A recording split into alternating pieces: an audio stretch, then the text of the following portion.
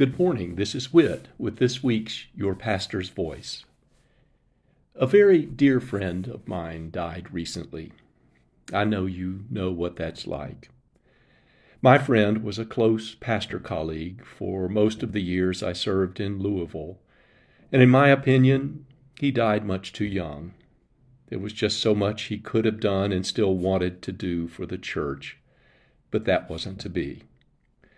So last Friday, I traveled back to Louisville to attend his memorial service, his funeral, his celebration of life, the service of witness to the resurrection, whatever we may call it.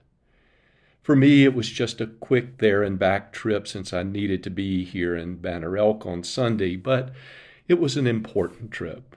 I knew it would be, because I was reminded of so many important things.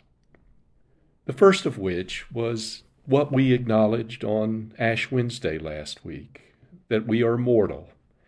At some point, our earthly lives will end. This is not morbid, it's not morose, it's just the truth. We are dust, and to dust we shall return. Second, and I hope you understand me when I say this, I think Presbyterians get it right when it comes to worship after the death of a loved one. I say this because, as with all of our worship, the focus is on God, not us. Even though my friend was a great person and an excellent pastor, the focus was on God. The focus was also on life, eternal life, resurrection life, the life that God has made possible for all of us in the resurrection of Jesus. Death does not have the last word. Life does. And because of that, we can celebrate and have hope even through our tears. This truth was frequently affirmed throughout the service.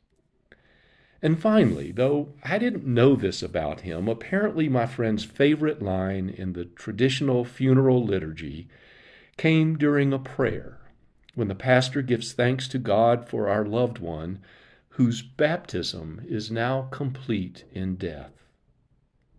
What does that mean, that our baptism is made complete in our death?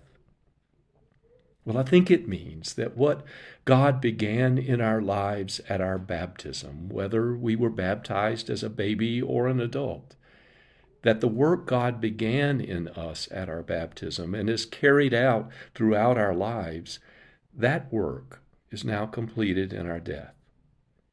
Which is why, with tears in our eyes and a lump in our throat, we can say, "Thanks be to God."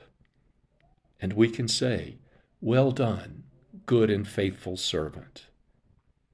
Together, and in many ways, this is what the community said last Saturday, and it was my great privilege to be a part of it.